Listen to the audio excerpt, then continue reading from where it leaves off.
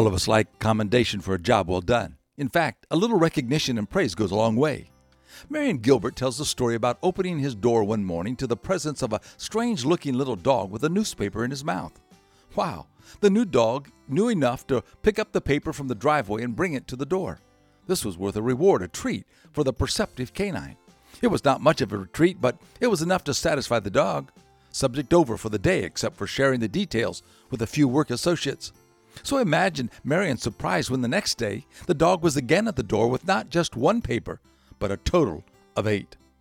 Well, humans are smarter than dogs, but respond to encouragement and praise just about like the dog in our story. People are so hungry for appreciation and recognition that they will do almost anything to get it.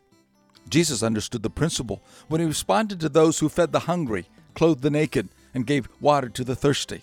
Even though they did it in varying amounts, Jesus said, "Well done, good and faithful servants." Today, I am convinced that you can change the course of someone's future by a well-directed phrase of praise. This is Bill Hostler with today's Key to Confident Living. Scripts for these programs are sold in book form by calling toll-free 1-888-333-KEYS.